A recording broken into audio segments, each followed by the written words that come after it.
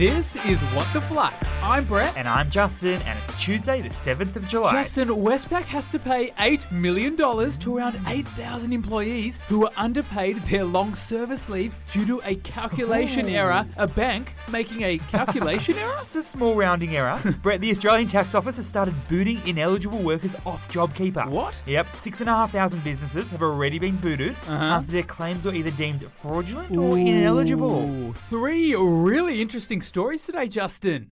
For our first story today, Let's do it. Qantas and Afterpay have hooked up to let customers earn frequent flyer points. These two seem like a bit of an odd couple. I So agree. what's the story? A bit of background, my friend. Qantas's frequent flyer program has 13 million members. And Afterpay has over 3 million customers in Australia. Yesterday, Qantas and Afterpay stepped up to the mic together, holding hands, as a course. duet. And in a joint statement, they said Afterpay customers will earn a Qantas frequent flyer point for every $1 spent on Afterpay once the services are linked. But there's a kind of strange clause to this deal. And what's that? The Qantas offer only applies to the first 50,000 Afterpay customers to link their accounts. And the investment community didn't mind this little collab. Both company share prices were up after the announcement. So what's the key learning here? Qantas and Afterpay joining forces could be big for both of these companies in very different ways. How so? For Afterpay, their biggest competitor, apart from other buy now, pay later companies, is credit cards. And literally the last thing that credit card companies had over Afterpay was their attractive frequent flyer points. We know that demand for credit cards has been declining for young Australians over the last few years. So Afterpay offering frequent flyer points could be the nail in the coffin for these credit card and companies. what about old Qantas? Financial services is one of the most popular ways that consumers earn these Qantas frequent flyer points. So this could be Qantas just aiming to stay relevant for the next phase of rewards spending. We're still cool. We're in with the millennials.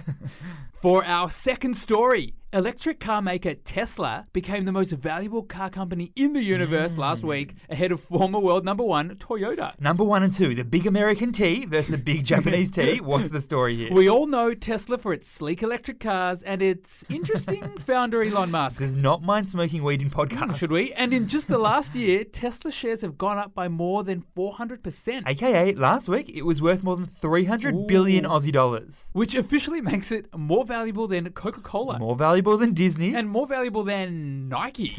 What's juicy is that Tesla becoming the world's most valuable car company has come despite the fact that it's never made an annual profit. So what's the key learning here? Investors buy and sell shares based on the predicted future performance of that company. So even though they haven't made an annual profit just yet, there are a number of reasons why there is so much optimism about the future of Tesla and electric cars. Hit me with them. One, even though COVID has ripped through the global economy, Tesla just achieved its best first quarter for production and deliveries ever. 2, Tesla sales in China are booming. I'm talking May was 3 times better than April, booming. And 3, in the long run, experts reckon demand for electric cars will continue to rise. For our third and final story, Twitch, the online gaming platform, just keeps breaking its own records. In terms of user growth, it's a runaway train that just won't slow down. The rise of Twitch. Tell me more. What is Twitch? For those a little less familiar, Twitch is a website that live streams people playing and commentating on video games, often in their bedroom. Often, even lying on their bed. Sometimes in their undies.